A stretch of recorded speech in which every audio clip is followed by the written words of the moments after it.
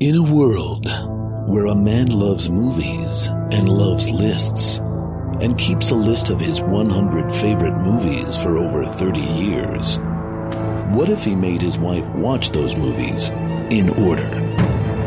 And what if he made her talk about it on a podcast? Would she like them? Would she hate them? Can this marriage possibly survive this podcast? Find out what will happen in a world called Craig's List.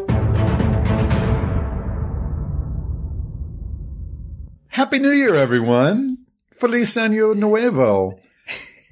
How do you say Happy New Year in French? In Francais? En français? Okay, Carla's staring at me blankly. Clearly, you didn't take French. I did, but Okay. I don't remember how to say anything. I barely have faculty over the English language. Yeah.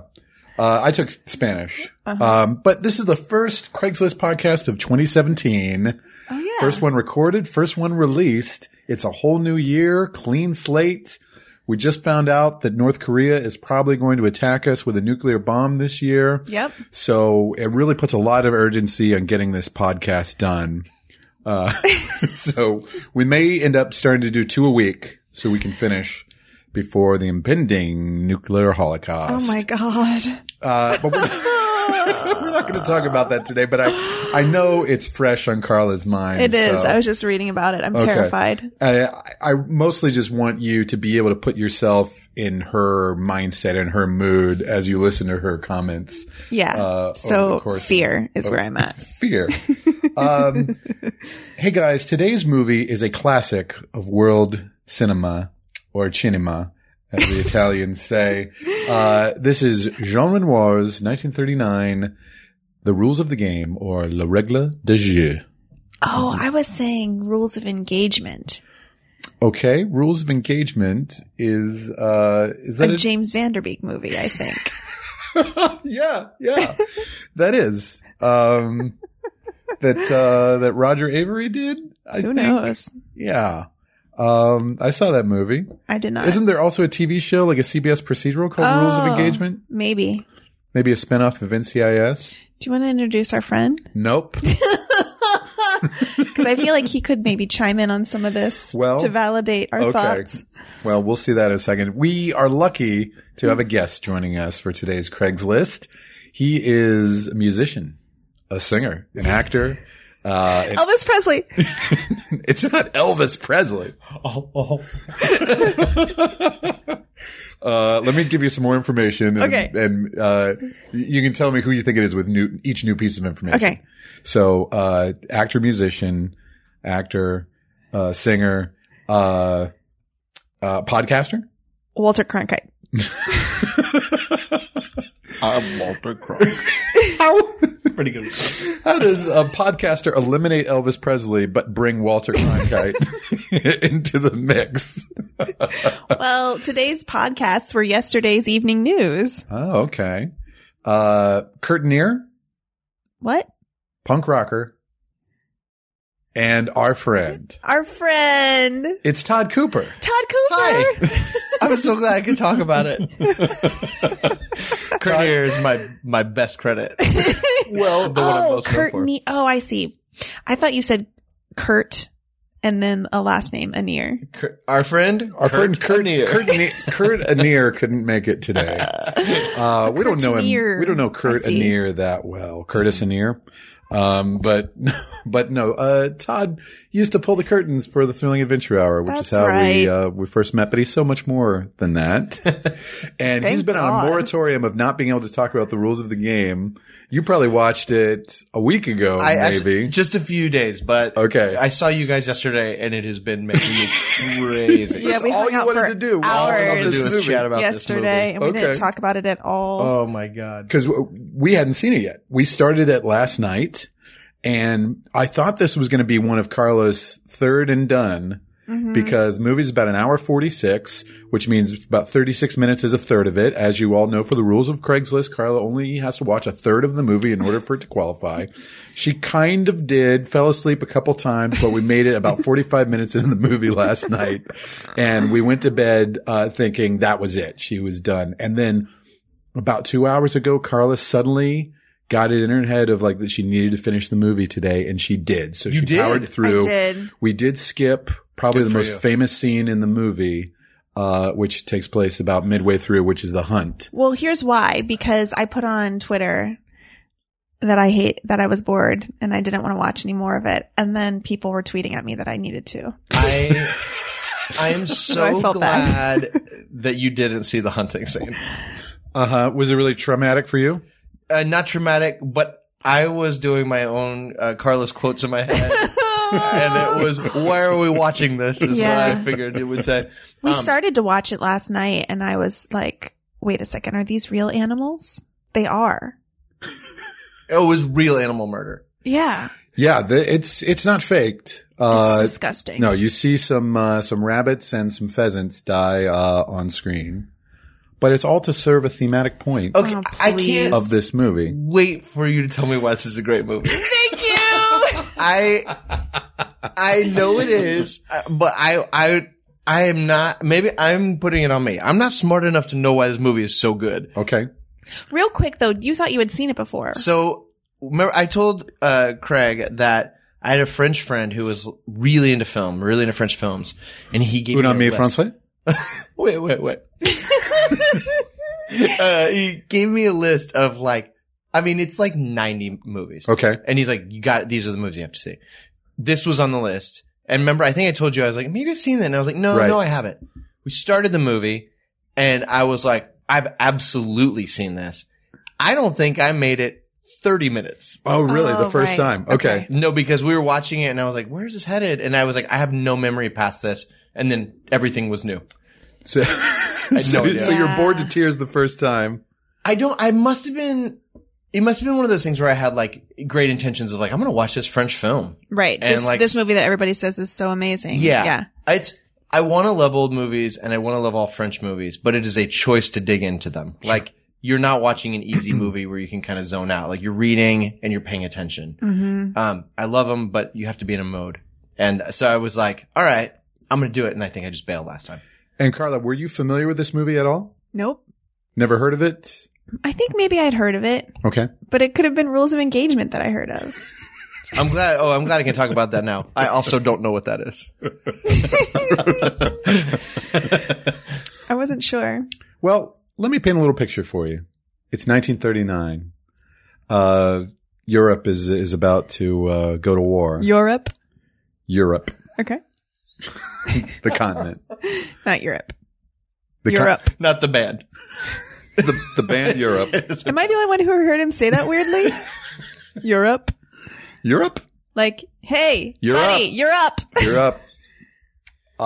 Europe was up for war Okay. in 1939. The Nazis were on the rise. And Jean Renoir, the great French filmmaker, writer, director, he had just come off of his classic La Grande Illusion, The Grand Illusion. Mm-hmm. I was going to say The Grand Illusion. I had a good guess about that. And Jean Renoir is the son of the Impressionist painter Pierre Auguste Renoir. Wow. Oh, I was wondering. Okay. You notice a similarity in the name there? The Renoir part was similar for me. That totally lines up. Yeah? Yeah. Okay. Rings art bells. But he's the son? He was the son of Renoir. Yeah. Wow. Really? Yeah. Does that match up Well, the with Impressionists, ages? the Impressionists were working in like the 1880s was like the Okay. big decade there. And this is 1939. Jean All of Renoir that was stuff. born, I think. I guess that tracks. All right. It all feels so ancient. It does. Like, you see artwork, you're like, Picasso, what was he? 1742?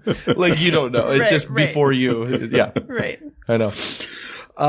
And this movie is meant to be a critique on the French aristocratic class.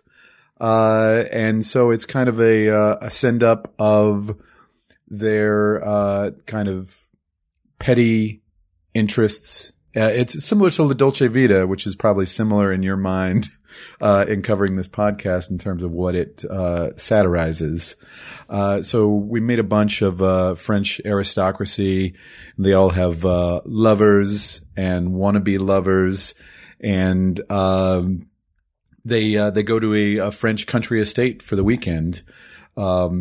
There probably is no main character. There's a bunch of characters kind of treated equally in it, but Christine de la Chesnaye is the wife of the Marquis de la Chesnaye, who's a Jewish aristocrat and landowner. And she's loved by Andre, who is a pilot. Pilots, at the time, like think Tony Hawk. Mm-hmm. Like that's who pilots were. Oh, is that because kind of daredevils? Yeah, daredevils. Yeah. They were the badasses of the time. And so he's kind of like wannabe part of the elite class, and he's fallen in love with Christine. Meanwhile, the Marquis has his own lover, Genevieve. Christine is loved by her friend Octave, who's also best friends with Andre. And then they all have servants who are in love with each other and are trying to have sex with each other. And so it's kind of a comedy of manners, kind of a, typical bedroom farce of a bunch of characters running around trying to fall in love and to have sex. To bore Carla to pieces. And to bore Carla to pieces is their goal. What is Carla doing? Is she bored? If not, we must make more love. My French accent is very similar to my Italian accent. That's fine. That's fine. So, this was released, or this was being made in 1939 as Hitler was invading Austria and Poland, and Renoir kind of saw the writing on the wall and knew that the Europe that he grew up in was crumbling, and he wanted to kind of critique the decadence of it. And so that's kind of that was the inspiration for the movie. A lot of it is improvised. He had about a third of the dialogue written, and then he had an outline, and then he and the actors kind of arrived at the dialogue together. Really? But if you compare this to a Hollywood movie from the 1930s, you'll see a lot of differences. There's a lot of deep focus, first of all. And this is a couple years before Citizen Kane really kind of pioneered deep focus techniques, but there's a lot of action going on in the background. Mm-hmm. And you'll notice that like none of the actors are waiting around to say their lines. Everybody's acting and in character at all times, and you see a lot of, you've got to be perceptive and kind of like noting what's going on. There's a lot of overlapping dialogue too. So this movie was very influential on Robert Altman, and Altman's movie Gosford Park is almost a direct remake of Rules of the Game, in that there's a bunch of different characters at a lavish country estate. There's a murder. There's a hunting scene.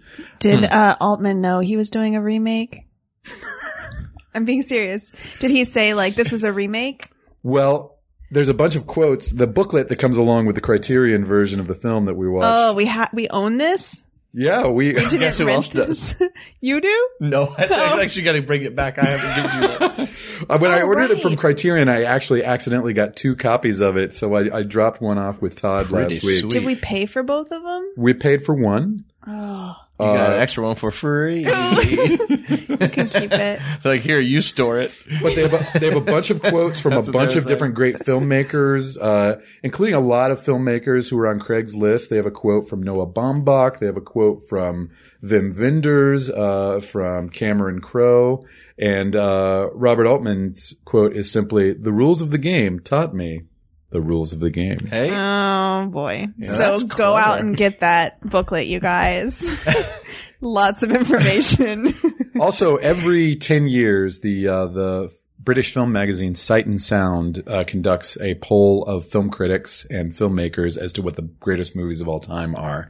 And The Rules of the Game is the one movie that has made the top 10 every year that they've done the list. Top 10? Since 1952. Weird. And it's usually been number 2 behind Citizen Kane. In the most recent poll, it dropped to number 4.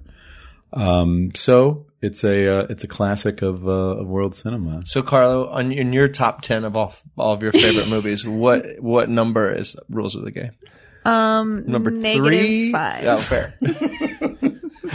So Number 15. if I'm picking up on context clues, I'm guessing that you guys did not dig this as much as I did. So tell me what it was like on your end. Do you want to go first? Well, I get it's very upstairs, downstairs, Downton Abbey style to me, the aristocracy stuff. But the same kind of things are happening in the lower caste, essentially. Yeah. Yeah. They're kind of modeling themselves after the aristocracy, you know. There's a big scene where they have all the servants having dinner, and there's like some anti-Semitism there. Uh-huh. And you know that they want to be these people, and they're modeling themselves after them. Oh, see, I just couldn't. Yeah, I couldn't follow it. I had such a hard time. I thought these two actors were the same character for half the movie. Oh yeah.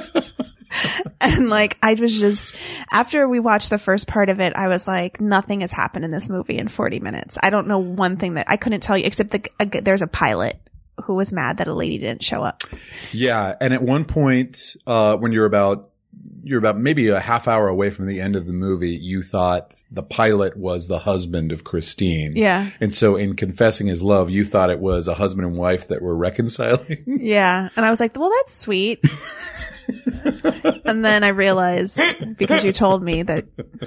I gotta tell you, I knew who was who. Not great still. Like, still didn't make it. I feel about this movie the way I feel, everyone's going to think I'm a monster. I was just in Paris this year, and we didn't go to the Louvre. We were there for a week to walk around and see shit. And I didn't go to the Louvre. Like, we decided, let's not go. Because while all that art is beautiful and brilliant, and it becomes very much the same thing over and over to me. Monster. See? I know I'm wrong. But my thing Monstre. Le monstre. I knew that, like in terms of history, things that are happening for artists, like they're influencing people. So this is the first person that painted light orange. And that means, you know what I'm saying? Like it's that level. Picasso. It's that level of art minutia 22. that people, yeah. That people get excited about. Right. And I just don't know enough about it to care. Like you telling me the deep focusing, I'm like, great, that totally makes sense to me. But I've also seen all the movies I've seen do that. Yeah. So it's not groundbreaking to me. Does that make sense? Yeah, absolutely. Well, something that I thought was interesting that you just said, Craig, when you were describing it, was that it was supposed to be a satire. And it makes me think, which I often think is this with movies that are old, which is I don't understand satires from 50 or 60 years ago because I'm not of the time. So to me, it just seems like a bunch of people not acting like human beings, like acting ridiculous for no reason because I don't understand the context of it. And so I don't know. I'm trying to think if there's a satire, something satirical that holds up. That's a movie. Obviously, we have some literature. Obviously, right? Classic. Literature. Mark Twain. Sure. Citizen Ruth? Yeah, but that's from the 90s. Oh, this is about 20 years old. Oh, you think of a really old satire. Yeah, okay. like I can't think of, I mean, even you said La Dolce Vita was satirical. Yeah. And it doesn't feel like it watching it. You just feel like it's just a bunch of people acting dumb. Also probably a language and cultural barrier too. Right. That's there. I think also, you know, the camera is constantly moving and is very fluid. And I think most movies at the time had very static camera. So he's got some long takes. And so it's a very lively movie. There's a lot going on in the frame. And, you know, all shot on location, and most movies were kind of shot on sets back then too. So, and the famous scene that you missed is the hunting party, which is kind of the beaters, you know, beating all these, rabbits and pheasants out of the woods, you know, for these aristocrats to just, shoot them. And Renoir was a pacifist and, I guess never hunted either. And he didn't shoot that scene. He had his assistant direct the Is that right? the scene. Yeah, because he couldn't bring himself to do the scene, but he needed to include it in the movie because he wanted this scene of carnage, knowing of the war that was coming. Wow. So, and that's really interesting. That is really interesting. Everything you just said was really interesting. Yeah. But then I have a question of, do I have to like do homework before I see a movie to understand or appreciate it? And if so, then is it a good movie? Shouldn't it be able to stand on its own without me having to know that information? Well, that's why I think it's like for a cinephile, like Gross. myself. Such a dirty word. File on the end of anything. It's just like, ugh. He's a pedophile for movies. File just means you love something. No, I know. Every time That's I the quote hear it. of the podcast right there. There's a file thing for audio, like audio files, and every time I hear it, I'm like, the person likes young music. I know I'm changing the wrong part of the word, but it's so closely related. Look. That's great. Poor guy I can't even say cinephile. I drive around the neighborhood and I offer candy to movies, try to get them in my car. Oh my God, you should see all the movies he keeps in his sock drawer. It's so upsetting. He thinks I don't know they're there. Oh, I'm sorry, Craig.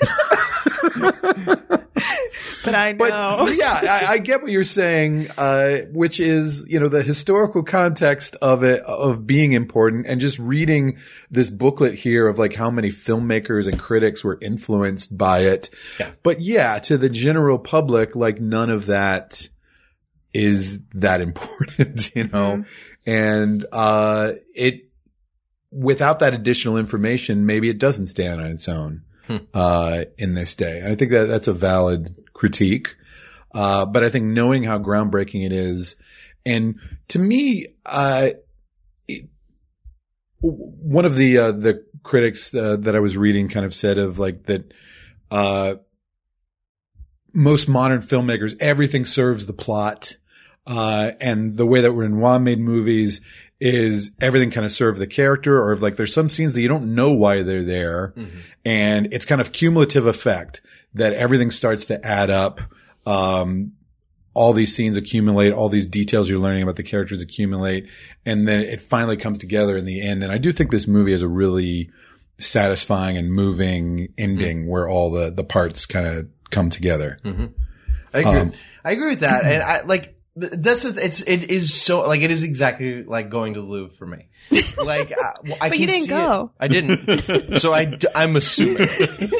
No, but like when I go to art museums, when I'm not in the modern art section or like the Broad or something, I can look at it and like go like, that's beautiful. It's really cool. I don't know enough about it to really appreciate it the right way. Does that make sense? Yeah. Like, it's a beautiful painting of Mary. There's one there. There's also a painting of Mary. Like, here are 50 paintings of Mary. But like, they to know why Mary. They really love that Mary. To know why that they, I'm looking at what I'm looking at, and that makes a big difference. I like the camera, like the movements of the camera, especially for that time, are incredible. There are some camera moves in this film that are like brilliant. Like I remember seeing them going, wow. But imagine how heavy they were then. I can't, I mean, yeah. It's brilliant what they were doing. It really, like, no question, it's beautiful. The cinematography is gorgeous, but it is like, story-wise, I'm like, what are we doing? Like, yeah, why are we doing it? But I also, again, yeah, I know that I know I'm wrong, or that there's. But you're not. But I do think if you're wrong, then I'm wrong, and I'm not wrong. I just think that it is like, you're like, these type of movies require a knowledge. Like you do have to come in with a ground level understanding to. Yeah. And you could have prepped us more for this one, is what we're saying, Craig. You could have sent us some one sheets to look over. Well, I think, for the podcast, I'm just more, curious about your gut reaction to it. You know, that's, your guys' response is a very valid response, It's just dumb. And it forces me to try to come up with justifications for it too.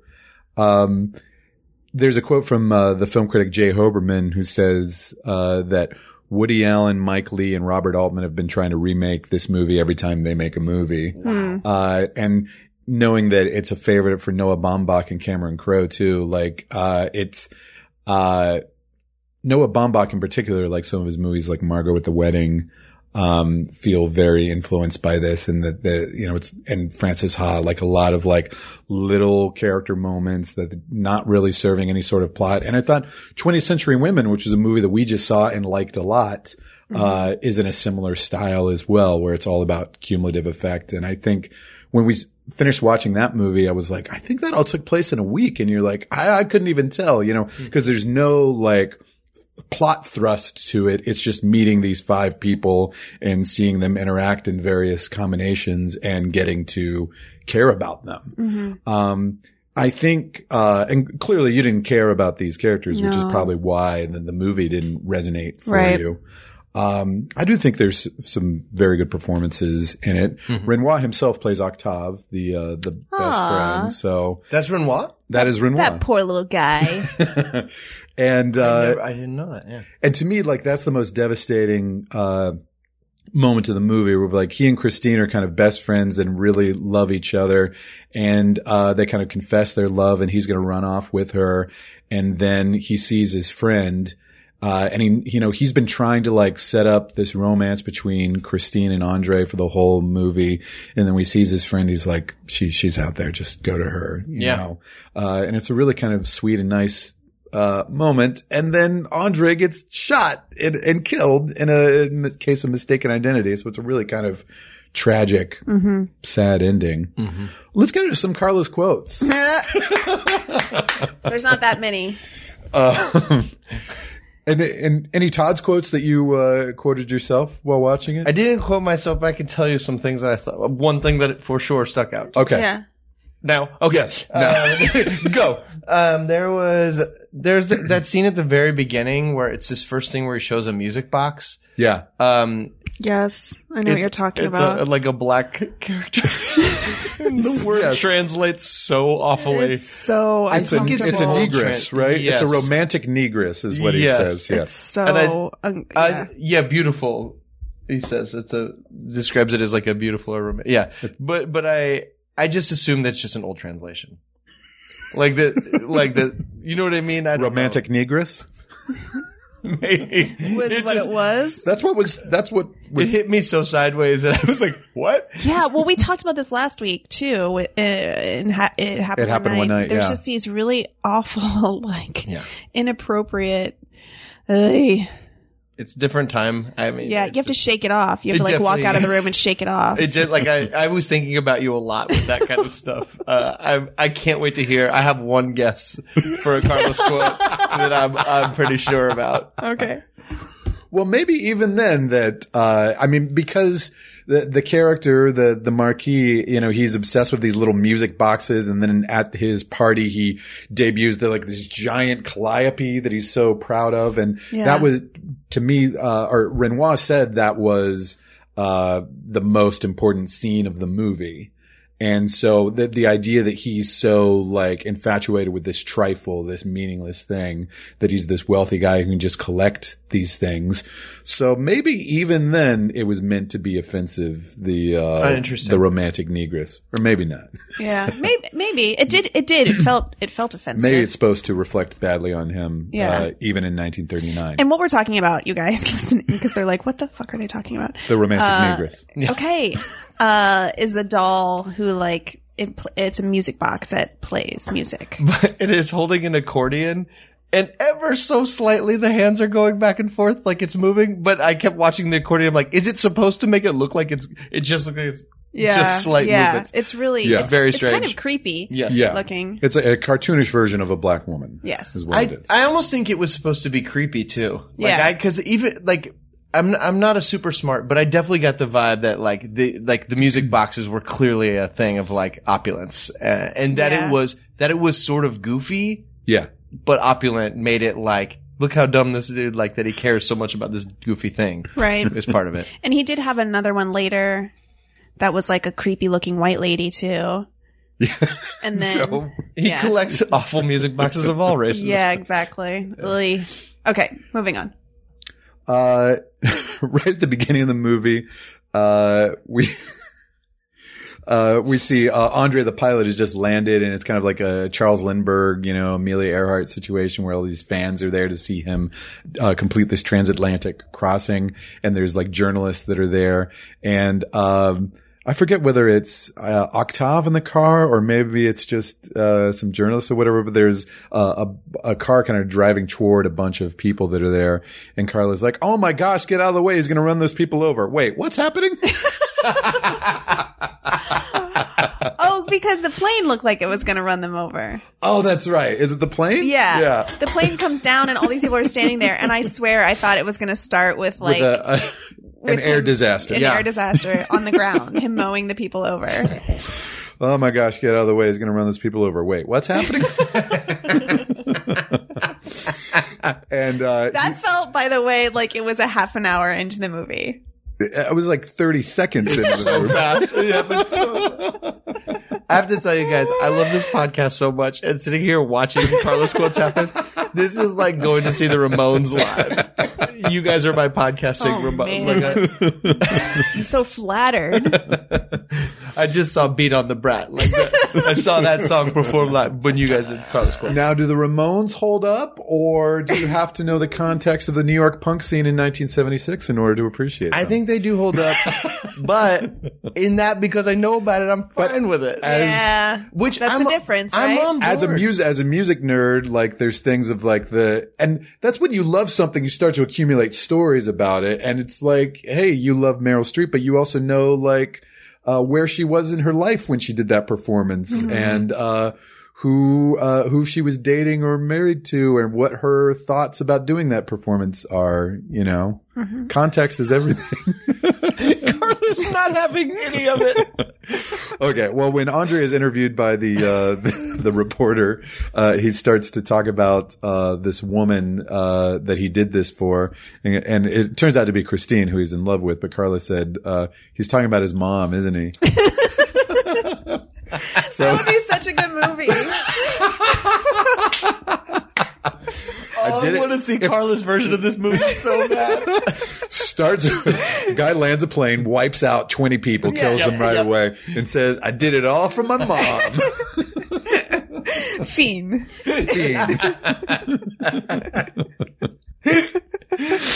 And then I don't know what this was in reaction to, but I think when he was talking about his love for Christine, Carlos said, "Oh man, the French really wear their hands on their sleeve." What?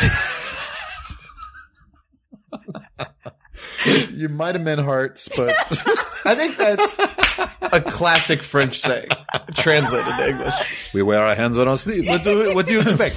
Where else? The hand comes right out of the sleeve. I think I meant that they were being obvious.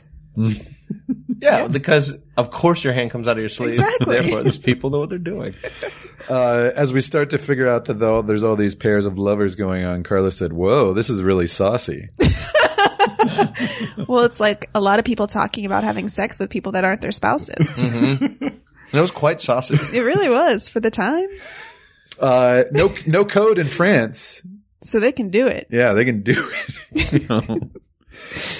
Somebody at one point says when pigs fly, right? Mm-hmm. Oh yeah. When pigs get wings. Oh, when pigs get wings. Yeah, that's right. Is. Not when pigs fly, but when pigs get wings. Which I don't know if that's a mistranslation or if that's just the way they say it. I want it to be the French way. But Carla said, when dogs have fins. Here's what Carla said during the romantic negress part. "Oh my God, racist." I had guessed that. And then I walked out and shook it off. I don't think this needs any context, but I don't understand what's going on. Yeah. There's a scene early on when Andre and Octave are driving, and Andre is so distraught he drives right into a ditch and smashes the car. Oh, so dumb. And Carla's reaction to that is, "All these people are dead now." Did you think that watching it? I couldn't tell if it was a really bad crash like an old timey, like that's good enough for it. Yeah, yeah. Or if they meant to do it that poorly. Yeah, but then like I couldn't tell. Like he keeps talking. We only get one crack at this. We're smashing up this car, and that's it. Yeah, I couldn't tell. Yeah, I couldn't tell if it was like that he was really trying to commit suicide in that scene, or if he just wasn't paying attention. Yeah. Like I never was quite sure what exactly was happening. This, by the way, the most expensive movie made in France at the time. Believable. Smash up that car. At one point, Octave says to Andre, "Your head's in the clouds." And Carla said, "'Cause you're a pilot, head in the clouds." Pilots. Oh, boy. I guess I did more Carla's quotes than I remember. Oh, you did a lot of Carla's quotes for this. You were asking about Octave and Christine. You said, "Are you sure they're not lovers?" And I said, "No, just old friends." And you said, "Like you and me." You didn't have to say that one. That was just a joke for us. Well, you've got to make that distinction at the time because I'm sitting here writing down everything. Okay. Oh, that's really funny. I tried to get a Sarah quote, but she sat quietly during this. I wanted to bring in a Sarah quote. Did you make She Carla watch watched it? this whole thing? Sarah. She Make watched Sarah watch Carla. the whole thing? I was watching it, then I looked over at one point and she was playing Two Dots on her phone. She was out. She tried. Yeah, she got in there. After you said that thing about all those people are dead now, there was a dog on screen, and Carla's favorite thing to do whenever there's a dog on screen is, "Do you think the dog's still alive?" I thought that. I thought you might say that. She didn't say that at the time, but she did say, "If I could give birth to a dog, that's the kind of dog I would give birth to." It was like a big old hound dog. It was so cute. I wanted one. I like that now when I see movies, I always think, I wonder if that dog's alive because of you. Now that's in there. Two recurring themes. Where is all that plastic? And What landfill is all that plastic? wet landfill is all that plastic in, and is that dog still alive? Yep. Oh, boy. And we see the dog is picking up some dead rabbits in its mouth, and Carla said, "Is catching the rabbit a metaphor for catching the pussy?"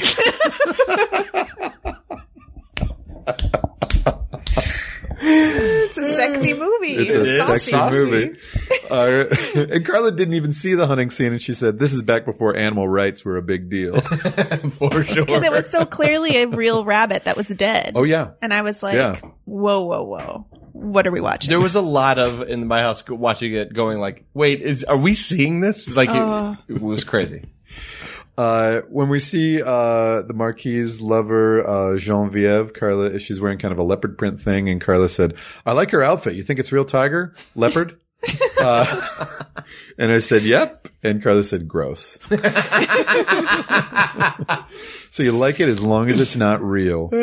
Synthetic is bad too, though. Your gets that too? Yeah. But it was very fashionable. Carla fell asleep and said, "I'm bored." Then, Okay, good. we've got a whole new set of Carla's quotes from today because then she powered through and watched the last hour of the movie. Yeah, thanks for letting me Post-hunting scene. watch that again. I blame Twitter. I didn't make you, but yeah, I guess you felt guilted by Twitter? Yeah. Okay. The two women, Christine and Genevieve, she catches, Robert and Genevieve, kissing with her field glasses. Mm-hmm. Yep. And then kind of confronts her, and they immediately bond Yeah. over the fact that they both think he's a dick. Yeah. And then they kind of bond over him smoking in bed. And we just had that whole thing about smoking in Oh, bed only right. it happened one night. And Carla said, "They're talking about smoking in bed like they listen to our podcast." I just listened to your podcast when I was watching it. I was so excited. Like, oh, they're talking about it now. And at the end of their conversation, they have this really kind of phony laugh of like, "Ah, ha, ha, ha, ha." And Carla said, "Ah, ha, ha, ha, ha, women."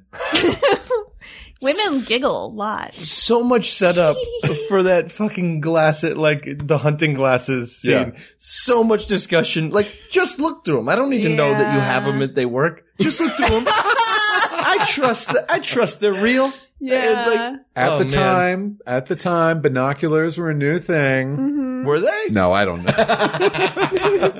Do you hear I said, Out of this one, Kikowski. They need to introduce the idea to the audience. okay, people tweet at us and let us know when binoculars were a thing.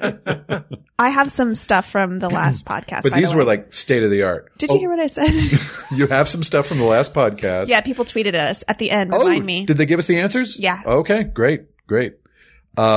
So tweet at us and then we'll talk about it on the next podcast. It takes a village. The wisdom of crowds. Yes. Is that a Renoir movie? Yeah. I'm not watching it if it is. It's not. It's pretty long. And there's a whole sequence at this decadent country party where they're kind of like doing like a sketch review. Basically, they're doing a masquerade ball, like people dressed up in costumes. And there's something that I'm pretty sure is supposed to be anti-Semitic of a bunch of guys in like Jewish hats and beards too. Oh, Yeah. But Octave is in a bear suit, and Carla said, "I know why you like it because there's a person dressed up as a bear." And why do you think that's a thing for me? The first time I ever saw you improvised, you played a bear on stage. You played a polar bear trying to escape from the ice caps melting. Really? It was right after Al Gore came out with that movie. And it must have been in your head. It was so timely. Yeah. Because I only did material that was ripped from the headlines when I was at Second City. Yeah. Carla, I thought it was just a Jewish dance. I thought they were just Jewish men doing like we'll show these guys a cultural dance that we have, and everyone's like, we're all on board. And but now it makes more sense. I didn't even realize that they were Jewish. So diminishing returns. I took them at their word. Carla said, "Oh, all old movies have to have a weird musical sequence." Yeah. Yep. Which you also said about It Happened One Night. Totally true. Around this time, you also said, "This is a strange movie." And Octave keeps going around asking somebody to help him take off his bear suit. Yeah. And Carla said, "What's wrong with him that he can't take off a costume?" He was so upset. He walked from room to room. Look, have you ever tried to put on boxing gloves or, it's Nope. similar. It's similar. When you're wearing a full bear suit, you're in these bear paws and you don't have the full grip of your hands. So you need somebody to help you get started. It is challenging. Okay. I've been in a bear suit. I can speak to this. Really? Oh, yeah. When? I got to be with John C. Reilly on stage at Largo one time. What? Yeah. Tell us the He story. sang a song at the Watkins Family Hour called Simon Somebody and His Amazing Dancing Bear. Yeah. And he's like... Is that a Randy Newman song? Right? Yes, that's exactly right. And he's like, I rented this bear costume, but I don't have anybody to wear it. And he said to Sarah, do you think Tom would do it? And she's like, I don't even have to ask him. Yes. That's And so cool. I got to put it on. It was the best night. The lights were out. The electricity went out at Largo. And so it was all by candlelight. And so the bear costume must have looked, and it was super realistic looking. So I came out, just danced around while he sang. It was the funnest. That's why John C. Reilly's so great. He fully commits to everything. man. Like he rented a bear costume for a song. That's so cool. He doesn't fuck around. No, he's dead serious. He's so good. Can you get him for our podcast? Yes. He said, can you wear a bear he suit? asked me to watch this movie and talk to you about it for him. Oh, okay. All right. He's a big fan. He's a big fan of this movie. Oh, I thought he was a big fan of us. Oh, he's a big Our fan of the show. podcast. Big fan of the show. Carla also obsessed with eyebrows in old movies too. Yeah, because they're crazy looking. Dude, that guy's eyebrows. Yes, see? Todd and I couldn't be more on the same page. We're so on the same page, we're like a paragraph together. We're talking about the Marquis, played by Marcel Dalio, and he does have some crazy eyebrows. And Carla said he's got good eyebrows. Looks like a lady. I was being sarcastic. Oh, okay. They're so bananas. They're I crazy. I almost couldn't get through it. They're impressive, though. You know what movie you've seen him in? Is Casablanca. He plays the croupier in Casablanca. Yes, he does. So That's right. that scene where Claude Rains is like, I am shocked that gambling is going on in this establishment. He's the guy who comes up. He's like, you're winning, sir. Oh, funny. Because he was a Jew who needed to escape Europe before the war happened. So he ended up making his way to Chile and then eventually to America, and he started acting in Hollywood films after that. So this was his last French film for that's so sad. for many years. Oh my word. I'm glad he was okay. Yeah. Crazy. And then he and Andre kind of get in a fight over Christine, and there's a literal kick in the pants. And Carla said, "That's a kick in the pants if I've ever seen one." It does. It looked like he But just she kicks said his it like pants. Groucho Marx. He doesn't even kick his butt. He kicks his pants. And then you said, "These are the girliest fighters that I've ever seen." That fight was weak. It was so weak. I'm telling you, they weren't behaving like real people. During the second half of the movie, just a lot of sighing from Carla. And at one point, she made this sound. Oh, this is the worst of them all yet, I think. Worse than Blue Velvet? Yeah. Really? Wow. Well, at least Blue Velvet, I understood what was going on, even though I didn't like what was going on. I mean, wow. And you hate this more than the other French film, too?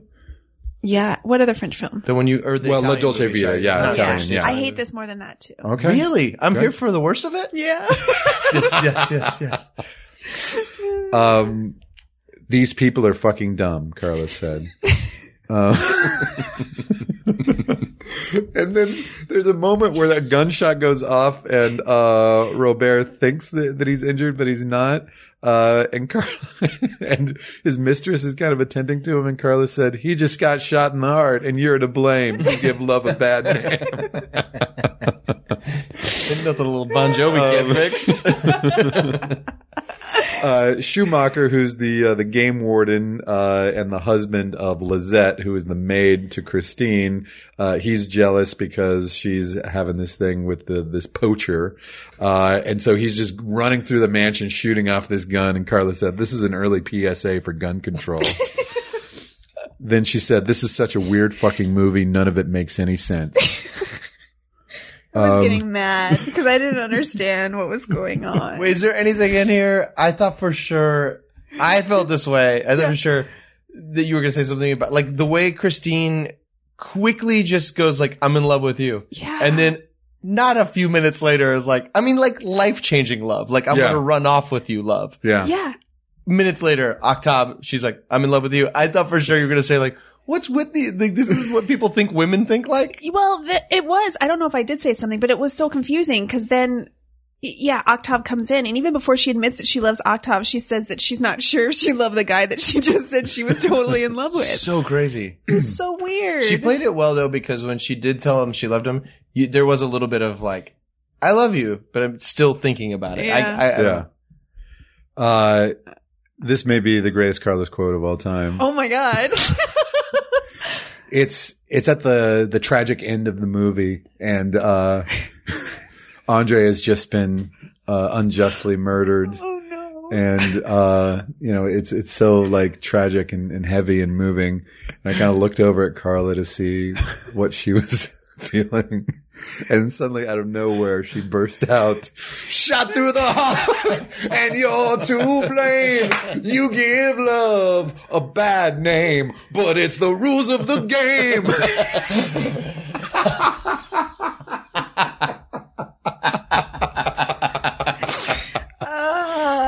That was so good. And then she just had one more, which was guns. "Can't live with them, can't live without them."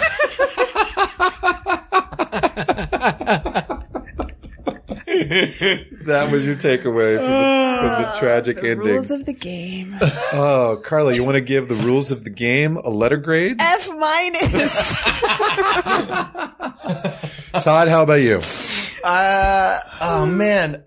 I'm gonna give it a D for watchability, but I will give it, I'm assuming a B plus, or at least an A for, changing the way film and cinema is done. I just don't know what that is. You're so diplomatic. Okay. No, but it's true. I know that there should be more than I know. I literally, when I said, "I can't wait for you to tell me why it's great," I really mean that. Like, I really was excited to hear about it. And you're still waiting. No, I'm in. I'm on board. I don't want to watch it again, but I'm on board for why it's good. F- for fuck off, Frenchie. Oh, it's 2 Fs. Yep. Okay. In fairness to you guys, I think I can admit that this was probably on my list more as a historically significant movie than something I could honestly say is one of my 100 favorites. So, though maybe I was seeing it through your eyes watching it again. I do think it's very moving. I think, I like that there's a lot of moving parts, literally and figuratively. I think it's a very lively movie. Like, again, like the frame is kind of bursting with action and characters. I think that he brings together all these disparate characters very well in the end. But, I think I can probably come up with 100 movies that I like better than this. Yes! This is the first one he's taking off. Wait, the it list. actually leaves the list, you think? There's a couple others that we've covered that won't be on the new version really? of the list. Yeah. Oh, wait. I remember Say Anything, right? I think Say Anything and Blue Velvet will also come out. Wow. It's a big I deal. mean, Say Anything's fine. What number was this originally? 80. This was, I guess we didn't say. Did 84. This is 83. I think this is number 83. Yeah. Yeah. So yeah, and we'll cover this by the end of the podcast is what are the movies that are going to go on the list to replace these ones that are coming off. So When Harry Met Sally. possibly, I can't rule it out. It's a candidate. Yeah, I would say so far that Say Anything, Blue Velvet, and Rules of the Game are out. So there'll be at least 3 spots. And then Tucker, Squid and the Whale, Time Bandit, Splendor in the Grass, Poltergeist are all maybes. Wow. Maybe they're in, maybe they're out. You know? Interesting. Wow. All the others that I've rewatched are definitely in. Okay. Wow. So I think that if we've covered 18 movies so far, and we have, that's 10 that are in, 3 that are out, and 5 that are on watch. Wow. I need to say real quick that we were talking about when donuts were invented last week. Okay, on yeah. the It Happened One Night Let me podcast. know. And Ich bin ein Berliner. Mike Hassler at MT Entertainment.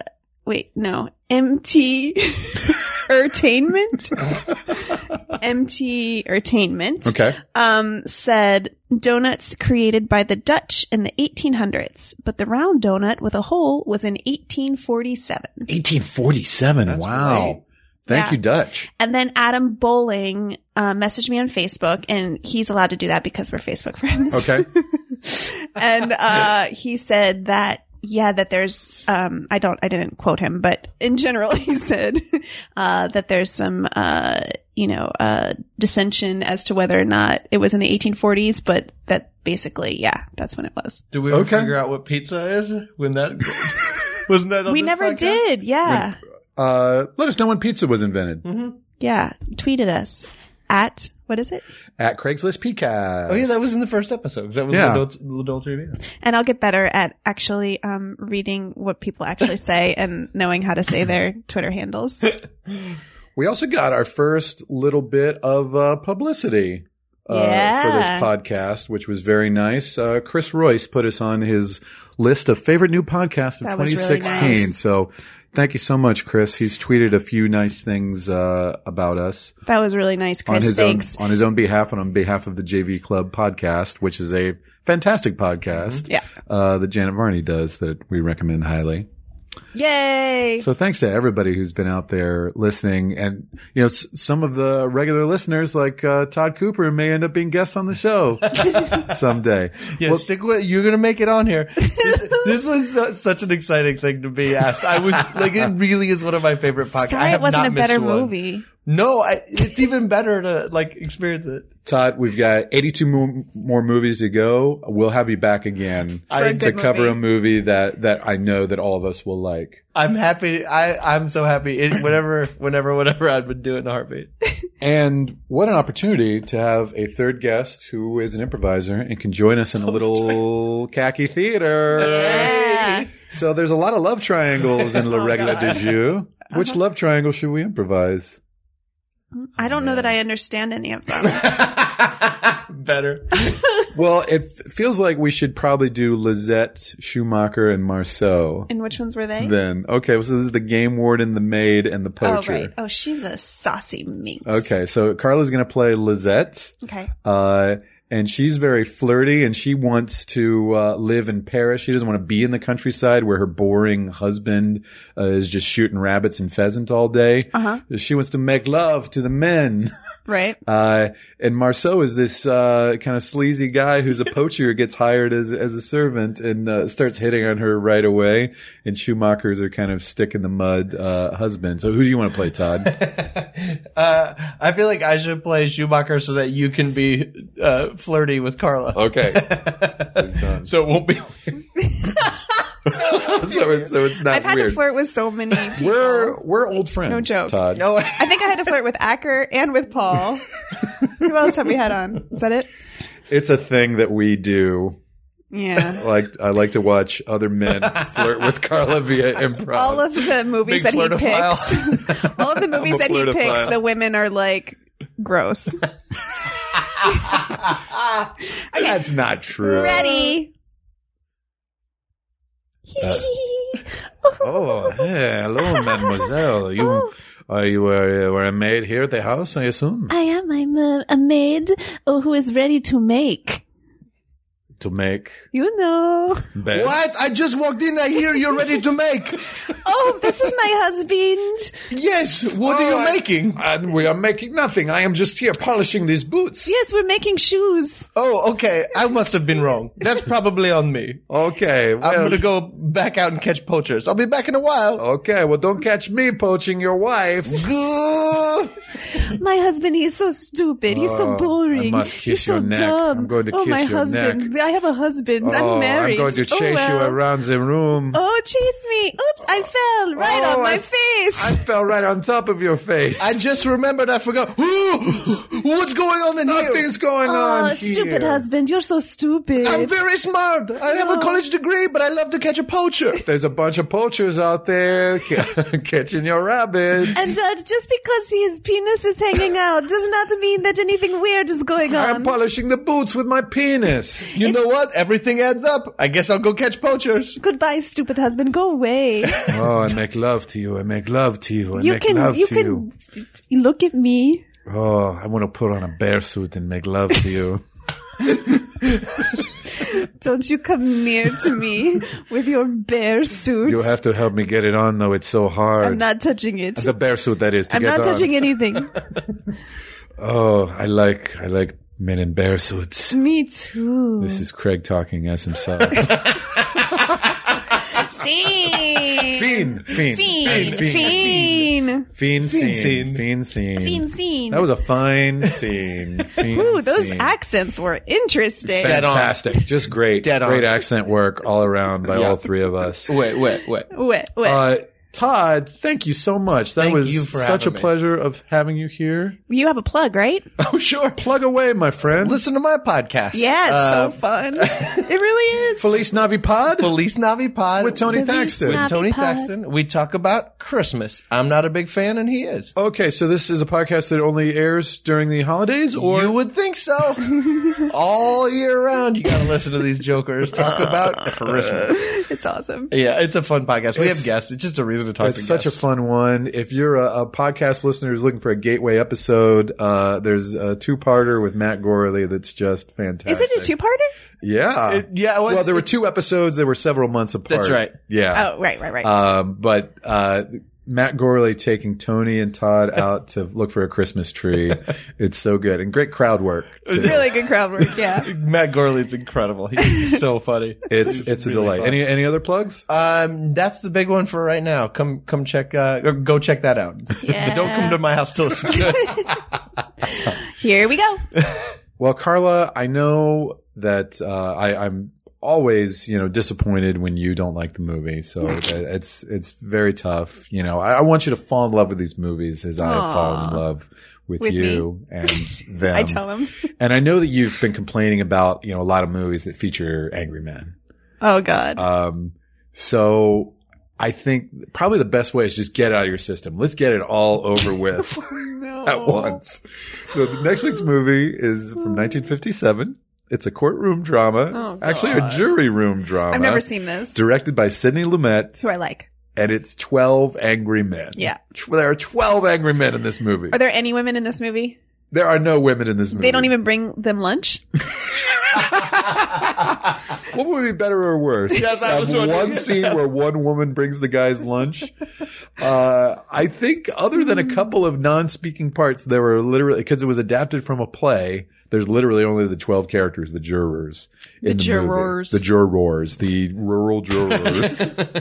But it's got so many great, actors from the 50s. Henry Fonda, Jack Warden, Lee J. Cobb, Jack Klugman. I know one of those people. Ed Begley Sr. is in it. Ed Begley's dad. He's one of the angriest of the angry Oh men. boy, I can't wait. I didn't know there was an Ed Begley Sr. I didn't either. Is there an Ed Begley Jr.? It totally, of course there is. I just never did the math. Of course there Well, is. there could have been an Ed Begley Sr., but we didn't know that we would need to know him. Yeah. Like, that he was a famous person. Could have been a plumber. Yeah, But He was an exactly. actor. Also great. Would love to see him do some plumbing if that's what he does. He was an actor, and he's in 12 Angry Men. It also just so happens that PBS is airing this documentary on Sidney Lumet and his career this cool. week, so we might watch that as a companion piece, or at least watch the 12 Angry Men parts. Well, let's get through 12 Angry Men first. Okay. And see where we stand. It's relatively on the short side. I think it's one of the shorter movies on the list, so that's an advantage. Is it? How long is it? I think it's about an hour and a half. That's not bad. And it's just a great lead performance by Henry Fonda, who is not angry at all. He's actually a very kind and decent man. All right. And he's the premise of the movie. He's the one dissenting juror in a murder case. They vote 11-1. I forget whether it's life in Don't prison. tell me. Okay, but he's the one juror who votes not to kill the guy, and then it's his job to convince the other jurors that he's right. Cool. You gotta go. I gotta go. We all gotta go. Thank you so much, Todd Cooper. Thank you so much, Craigslist podcaster listeners. Thank you so much, Carla. Merci beaucoup, Jean Renoir, le règle du jeu, and fin. Bonjour. Bonjour. The list is an absolute good. The list is life.